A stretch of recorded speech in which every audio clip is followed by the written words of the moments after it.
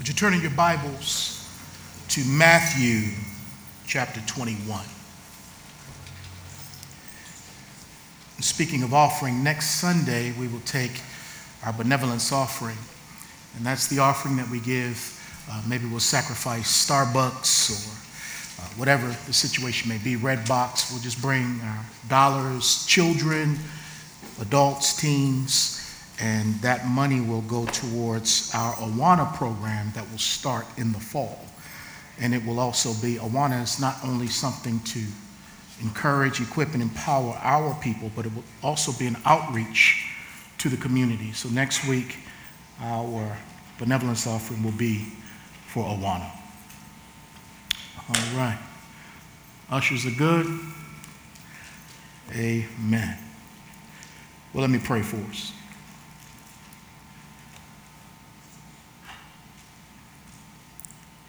Lord, time flies when we're in your presence. And it's so good to see our brothers and sisters and to hug one another and to be hugged and to be caught up briefly during the greeting time, to witness a family coming to dedicate a newborn, being able to worship you and take time in your presence. Lord, we understand that we're a part of an American culture that so often is driven by the clock. But it's so good sometimes just to get lost in your presence and to get lost with one another. And now, Lord, I want to be mindful of the time, yet I also know you want to speak to the people. So, Lord, as I teach, would you teach me? Because, Lord, these truths are transformational. They're revolutionary. And so, Lord, I pray that the things that you were teaching me this week, that I'll be able to convey with the help of the Holy Spirit. And that you'll give all of us an opportunity to listen and by your grace and with your help apply these things that we're hearing. And some of us, maybe even for the first time today. So thank you, Lord, for this worship experience with you. Thank you, Lord. Now bless, we pray. In Jesus' name, amen. I have several books in my personal library. And one of those books is entitled, The Hard Sayings of Jesus. The hard sayings of Jesus, because every now and then, while reading the Bible and studying the Bible, I'll come across some passages, some texts that are hard to decipher and hard to interpret. Now, I know the super spiritual among us believe that they understand everything that Jesus said and did in the Gospels. I know there are a few people who believe that they know exactly what he meant when he said what he said. But I'm part of the group, like the disciples, who were right there with him, listening to what he said and watching what he did. And they walked away with questions based on what he said and did. And they were with him right there in the first century. And when he would give a parable and they didn't know what was going on, they would pull him aside in private and say, Master, exactly what did you mean by that? That was a hard saying. I have no idea what that meant. And Jesus, being the master teacher, was so patient with the disciples, and he would explain to them what the public sermon was in private. And I'm here to let you know that a growing disciple is a man or a woman who is not content to just hear the word on Sunday.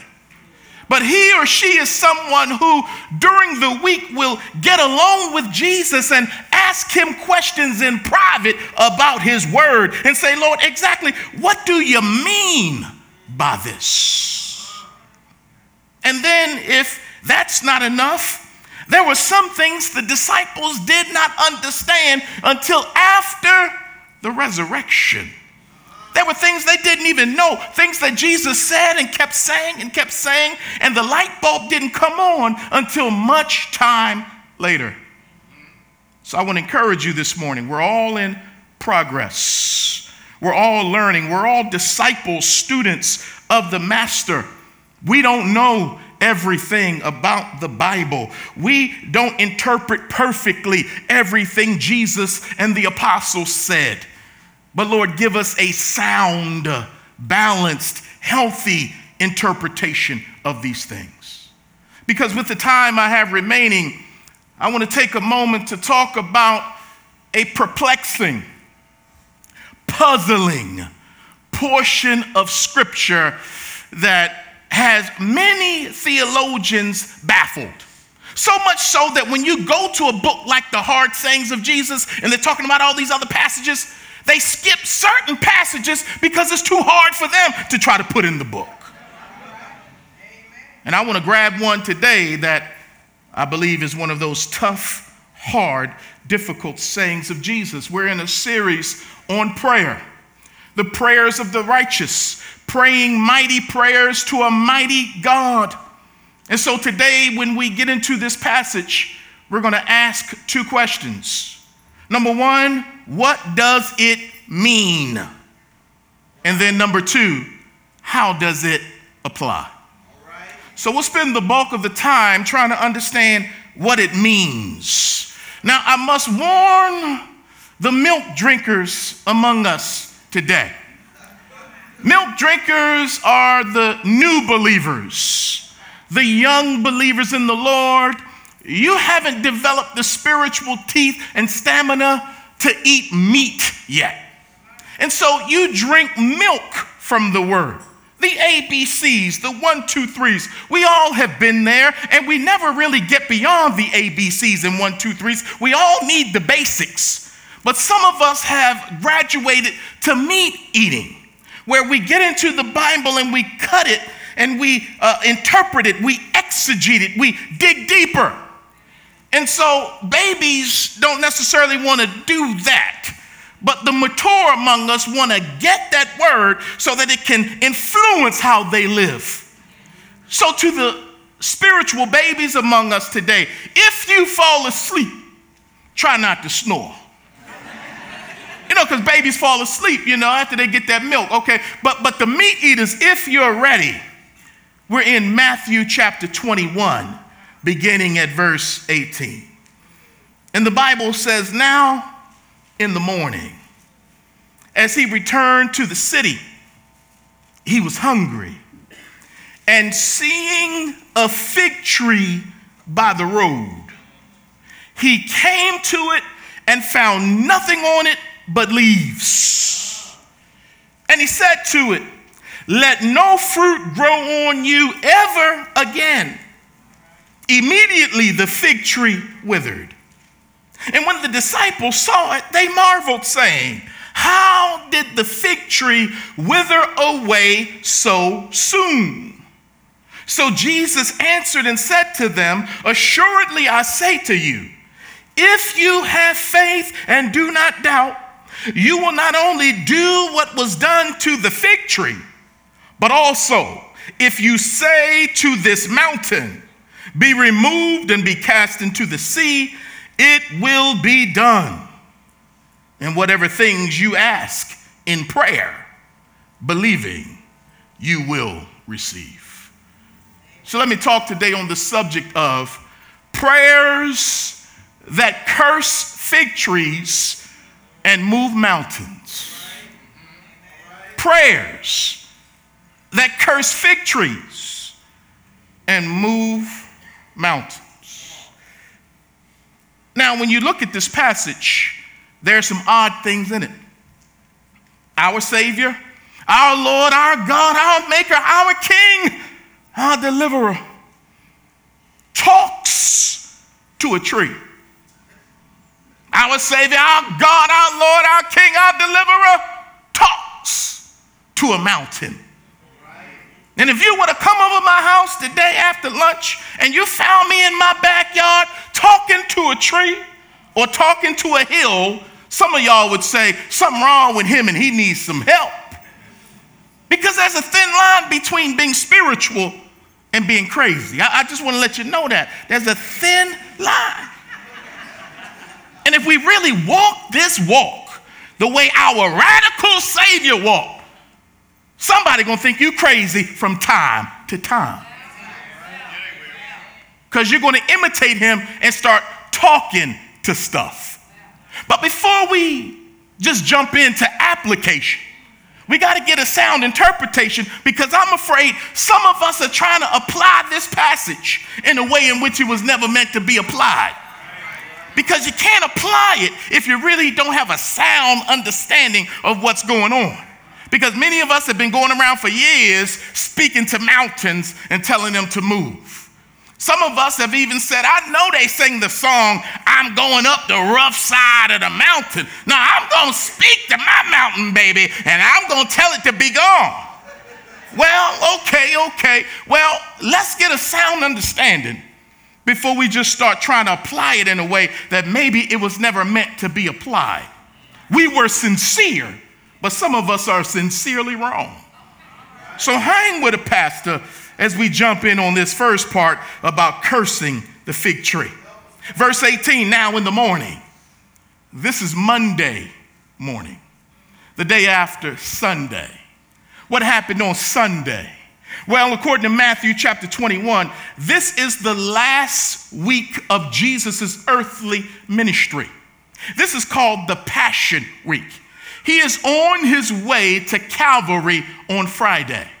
But on Sunday, he rode into Jerusalem on a donkey, fulfilling scripture from Zechariah 9 that he was the people's king. So as he came into Jerusalem, having come down the hill of the Mount of Olives and into the city, the people began to say, Hosanna, blessed is he who comes in the name of the Lord. Some people said, who is this? Others said, it is Jesus, the prophet from Galilee. The children were praising him, but the Pharisees were hating on him. The Pharisees even said, Jesus, tell these people to be quiet. And Jesus says, I can't tell them to do that, because if they keep quiet, even the rocks will cry out. It was a moment to recognize the kingship of Jesus, even if but for a moment, by the people, by the masses, mainly by the harlots and the sinners who recognized Jesus quicker than the religious establishment did. And so after that triumphal entry, Jesus goes into the temple and he cleanses the temple, because they had turned God's house into a den of thieves, and they were using the temple coinage system in order to take advantage of people who were coming to make a sacrifice. Some coming in from out of town, some locals. And so they would have all these tables set up, and they were taking advantage of people financially. But Jesus went in there and he said, you will not turn my Father's house into a den of thieves. And this would be his second temple cleansing, because he cleansed the temple when he began his ministry, and now he's cleansing his Father's house when his ministry is about to come to an end. So he throws them all out. He takes authority over his Father's house, the temple of God. Then he goes back up the Mount of Olives, goes back to Bethany, where Mary and Martha and Lazarus lived, where he raised Lazarus from the dead, the last miracle that really broke the back of the Pharisees, where they said, we gotta kill him now. And so Jesus goes back to Bethany, and we just read, he comes back on Monday morning. So now in the morning, as he returned to the city, he was hungry. And seeing a fig tree by the road, he came to it and found nothing on it but leaves, and said to it, let no fruit grow on you ever again. And immediately the fig tree withered. What does that mean? What was going on? Well, I want to let you know that God does nothing by accident. Everything that he does in biblical history and even in your personal history, he is succinct and specific and given to details. Nothing is wasted. Nothing is an accident. Everything is an act of providence. And what's going on here is that fig trees represent the nation of Israel. If you were to read into the Old Testament, I could give you the passages, but the fig tree represents the nation of Israel. And when Jesus comes up to this fig tree, mind you, this is the only miracle that he does where he takes life instead of giving life. This is the only miracle where he curses rather than blesses. What was going on here? Well, if this fig tree represents Israel, Jesus just cursed Israel, if you will. Because looking at that tree from a distance and knowing his disciples were with him, he sees from a distance that it has leaves on it. They've just come out of the winter, they are in the spring, and the summer is on the way. And when a fig tree comes out of the winter and begins to bud in the spring, it grows leaves. And that's a sign that life is there. But before the figs come, because Mark's gospel said it wasn't yet the season for figs. So the figs weren't there yet. So why was Jesus going up to it looking for food when there were no figs on it? Well, according to the horticultural background of this situation here, and having been in Israel, we got to see it for ourselves, that before the figs come, there's a pre-fig that would also come on a tree first. So there was a pre-fig that would come out like a green almond, and it was called a page. And that's why that place is called Beth Page, the house of the unripened figs. And so Jesus walks up to this plant. He sees leaves. There should be pre-figs on the tree. But when he goes to the tree, there's no pre-figs, no page on the tree. So in other words, the tree was acting hypocritical. It gave the appearance of life. But when you rolled up on it, there was no life there at all, no nutrition. And so Jesus is saying that this tree is symbolic of the temple aristocracy, of the religious leaders who walk around in robes and long phylacteries and even putting the word of God on their head and all over their body. They walked around like they had fruit. They had the leaves. But when you rolled up on these Pharisees and scribes and priests and chief priests, they were full of dead man's bones. Rather than feeding the people, they were fleecing the people. And Jesus is not only the Son of God, he's the prophet of God. And prophets would many times speak a message through physical and demonstrable ways that were figurative so that the people could get the message. And so this fig tree with leaves but no fruit represented the temple leaders, the religious leaders. So Jesus only cursed what was already going on, because when a tree in the Middle East would show leaves but no fruit, that was a sign that no figs were going to come. The pre-figs were a sign that the figs were coming. So if you had no pre-figs, that meant no figs were coming. So Jesus only cursed what was already happening. There was no fruit there. And guess what? And when he goes back into the temple, one of the first things they're going to ask him is, who gives you the authority to do these things and to say these things? So Jesus wants to let his disciples know, because he's about to leave them. And he wants to let them know of what kind of authority from God they are inheriting from the king. Because as Jesus is about to face the temple leaders, he knows that his boys are going to have to face them too. And so what he did to that fig tree was he took authority over it and he pronounced what was already going on in it. It's dead. So what was the message to the disciples? In a few days, you're going to be confronted by the people that will set me up with false charges that I may die. But I don't want you to be afraid of them at all. Because guess what? I'm not afraid of them. So when Jesus stood before the chief priests, when Jesus stood before even the high priest Annas and Caiaphas, Jesus was under control.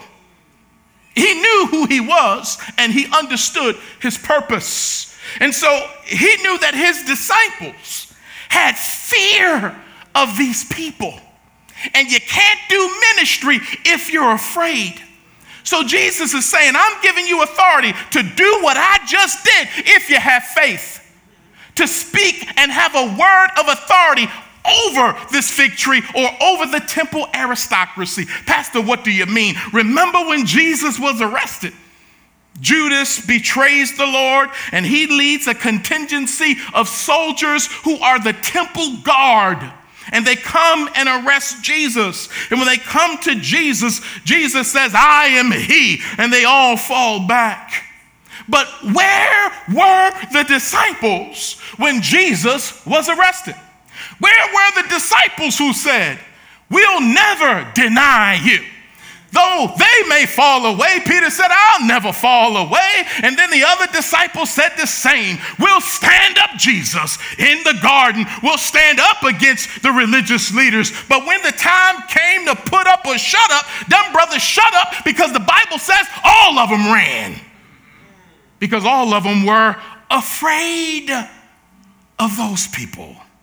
And how many of us know that fear, when you peel the onion back, fear is ultimately a spirit from Satan to intimidate you, to cause you to be afraid, to not walk like God called you to walk. He punks you, he chumps you to try to make you be captive by fear. And Jesus is trying to let the guys know, you have authority over these people because of me. But when the time came, the Bible says they forsook him and fled. But I'm so glad he's the God of the second chance, and the third chance, and the fourth chance, and the millionth chance. Because something happened between the close of Matthew and Acts chapter 4. Something happened. Because in Acts chapter 4, the disciples, i.e. the apostles, are completely different than the dudes that were afraid in the garden of the temple leaders. What happened to them? Chapter 2 happened. The Holy Spirit came. And the Holy Spirit gives us power, not just to go, hum-tararosa. He gives us more power than that. He gives us power to be a witness. And the word witness is the Greek word martyria, where we get martyr from. That you're willing to lay your life down for Jesus. And because I can't do that in my own strength, I need some strength from on high to live in me and through me. Power from God. The Holy Spirit came in the disciples. They went out into the street. They just didn't get high on Jesus in church. They went out in the streets and they proclaimed the gospel of Jesus. The Bible says Peter stood up with the 11 because Matthias took Judas's place. And when he stood up, he was filled with the Holy Spirit. The Spirit made the difference in them so that when they got arrested in chapter 4 for healing a crippled man in chapter 3, the Bible says that they weren't even afraid of these temple religious leaders. Why? Because Jesus' words were slowly setting into them with help from the Holy Spirit. Because Jesus said, for just as I cursed this fig tree, I'm giving you power to do the same as well. I'm giving you power in the words you say and in the truth you believe to stand up against opposition coming at you, which is ultimately coming from Satan. I'm giving y'all authority to witness for me, even against the people who by God's sovereign hand put me to death. So in Acts chapter 4, they weren't flinching. They weren't scared. As a matter of fact, the Bible says in Acts 4:13, now when they, the temple leaders, saw the boldness of Peter and John and perceived that they were uneducated and untrained men. In other words, they didn't get trained like the Pharisees. They didn't go to the rabbinical schools. Rabbi Jesus taught them. The Bible says they marveled and they realized that they had been with Jesus. The same courage they saw in the lion, they saw that same courage in his followers. It finally began to rub off on them the authority that they had been given, the kingdom authority of God, not to fear any man, especially wicked religious men. And they stood up, and those men, the temple leader said, I tell you what, you better not preach anymore in his name. And Peter said, we can't help but preach in his name. Then they threatened them and even beat them. And rather than cowering and changing their mind, they came up out of the beating rejoicing that they were worthy enough to suffer for the name of Jesus. Something was going, they were crazy people. You beat me and I'm thanking God for the beating because it shows his grace was working in my life. You beat my Savior, but you couldn't beat him down. You're beating me and the same thing is going to happen. So they're walking in authority over the fig tree, the religious temple aristocracy. They're not afraid of them anymore.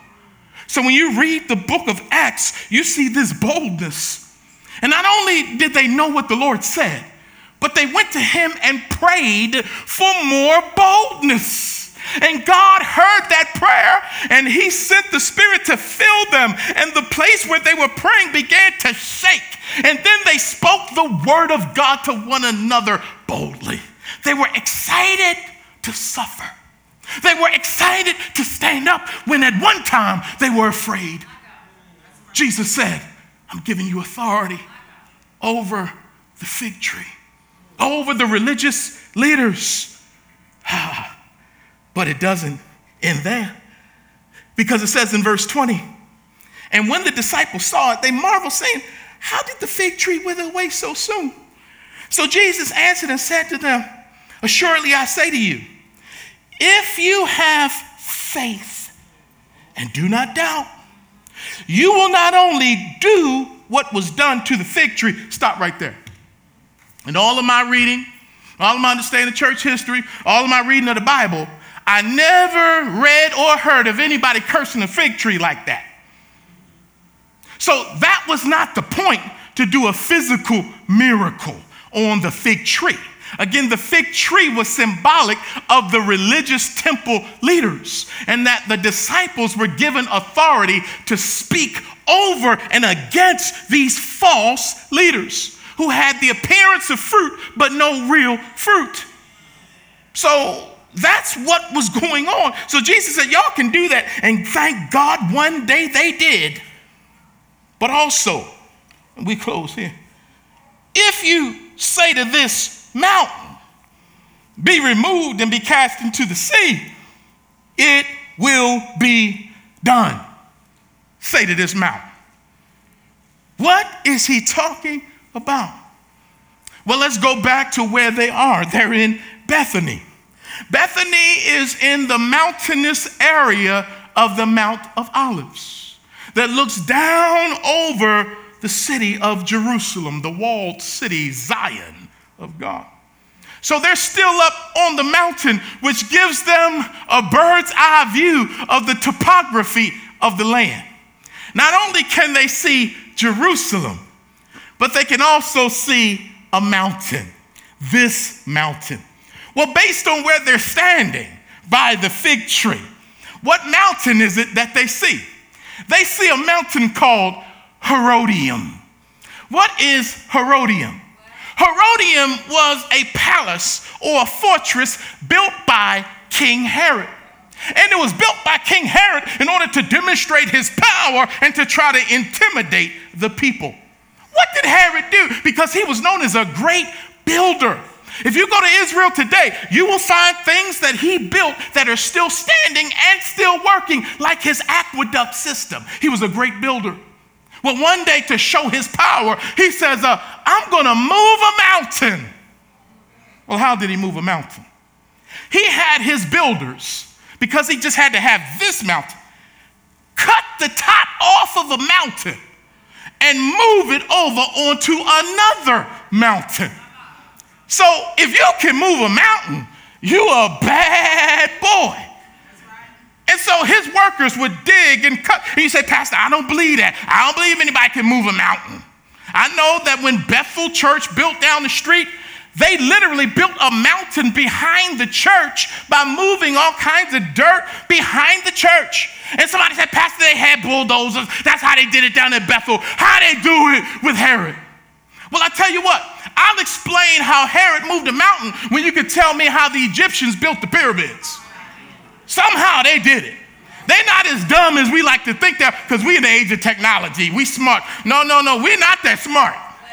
Drop some of us off downtown without your smartphone. You lost. You can't go nowhere. You ain't that smart. But necessity is the mother of invention, I heard. And they literally moved a mountain to boast of Herod's power, Herodium, his palace on top of a mountain. And when Jesus said that, he was pointing at Herodium from the hills of Bethany. So now the disciples are being told you have power over the religious aristocracy, but even now you have power over a fallen governmental system, because Herod was backed by Rome.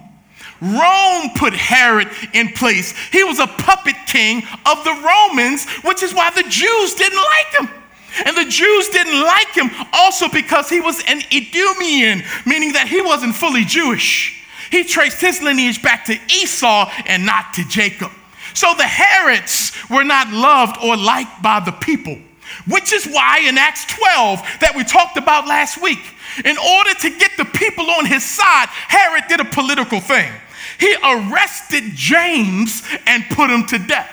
So James was a political prisoner and martyr under the Roman system because Herod was backed by Rome. And then that's why he went on to grab Peter to put him in prison as well in order to kill him. But we know what happened last week. The church had authority over the government because God's hand is greater than Herod's hand, and he protected Peter by sending his angel into the jail to set him free. So Jesus is teaching another lesson to his disciples, saying, not only have I given you power over the Jews who are unbelievers and who are religious but not right, I am giving you guys authority even over the Roman government, so that when you speak to it, it can move out of your way. Because what is a mountain except an impediment? What is a mountain except an obstacle? And so God is saying there will be many obstacles coming at you, but I'm giving you the words of truth, the words of life. And if you speak to these mountains by the authority of God, you can say to them, get out of my way. And what that means is ultimately, you're not afraid. Because all of the disciples would end up dying martyr's death, with the exception of John, who was in exile on the island of Patmos. But when Peter died, he died at the hands of Rome. So they all ended up being killed by the government. But they weren't afraid of the government. Pastor, how you know? Can I just dial up Paul for a minute? Because when Paul got arrested, the Jews were trying to kill him. And Paul said, I tell y'all what, because I'm part Roman and part Jewish, I'm appealing to Caesar because I have that right. When he said that, oh boy, there's no turning back now, because don't nobody want to go and appear before Caesar. Because Caesar crazy and he's got power to kill you just by looking at you. But Paul said, I'm not afraid of Caesar because my Lord is over Caesar. Pastor, how do you know? Well, when Jesus stood before Pontius Pilate, and Pontius Pilate, who represents the Roman government, Pilate said, now, Jesus, I find no fault in you, but they want to kill you. Don't you know that I have authority to let you go or let you die? What did Jesus say to him? You would have no authority over me if it were not given to you from my Father. The disciples were walking in the same authority so that Paul could say, man, I appeal to Caesar. I'm going before the man himself because I know the man, capital M, in heaven. Well, Pastor, he got killed by Rome. He got his head cut off in a Roman cell at the end of 2 Timothy 4. So wasn't he defeated? No, he wasn't. Because he said, I ran my race. I fought the fight. I kept the course. And there's a crown laid up for me in heaven. And he said, the Lord has delivered me from out of the mouth of the lion. What's the lion? The Roman government. So although they killed my body, they couldn't touch my soul. So I got victory because of Jesus.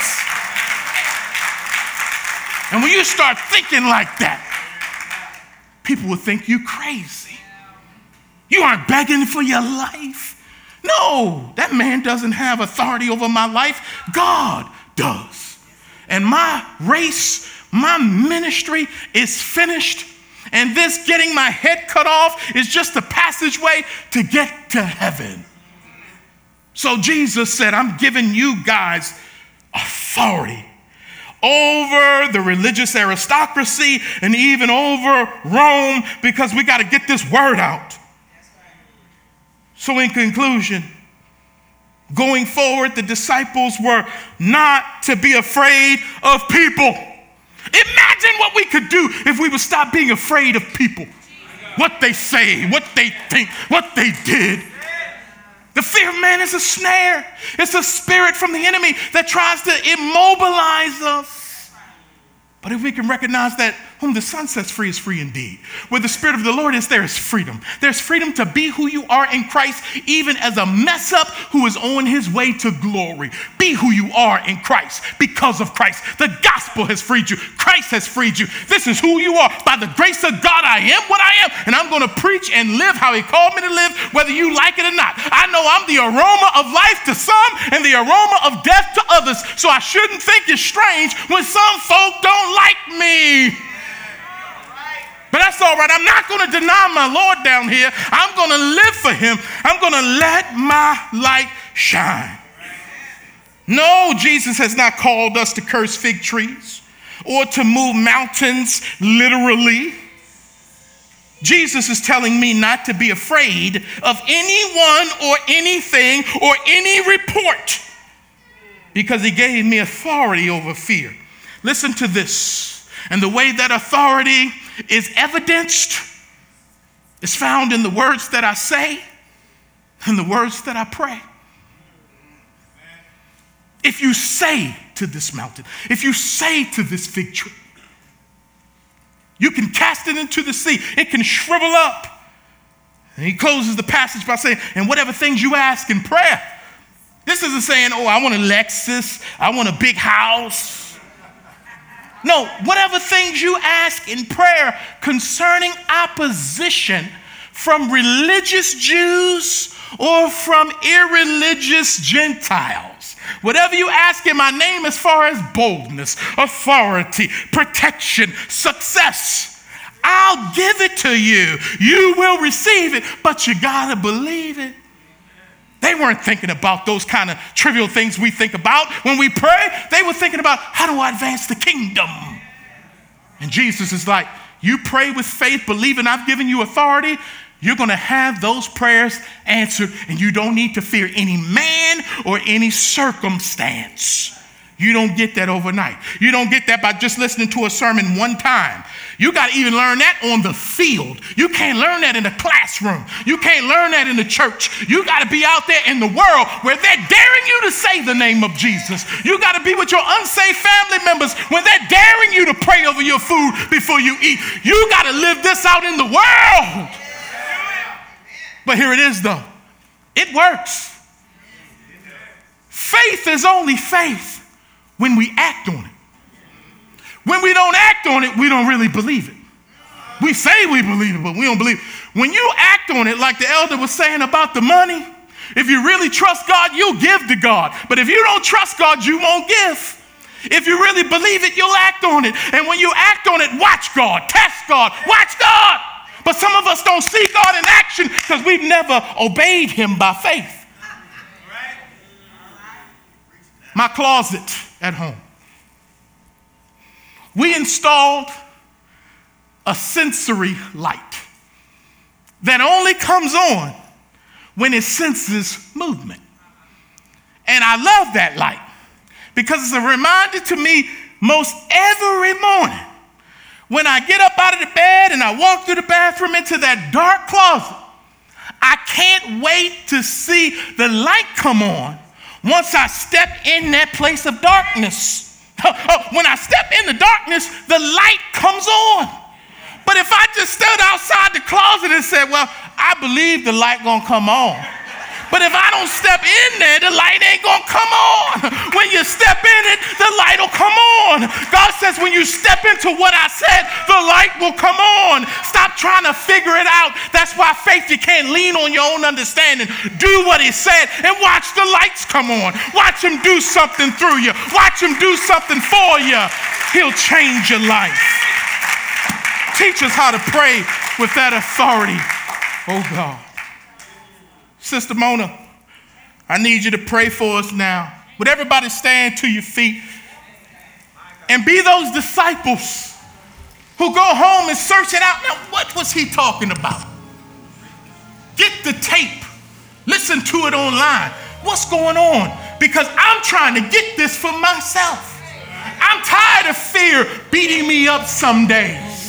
Some days it wins, some days I beat fear.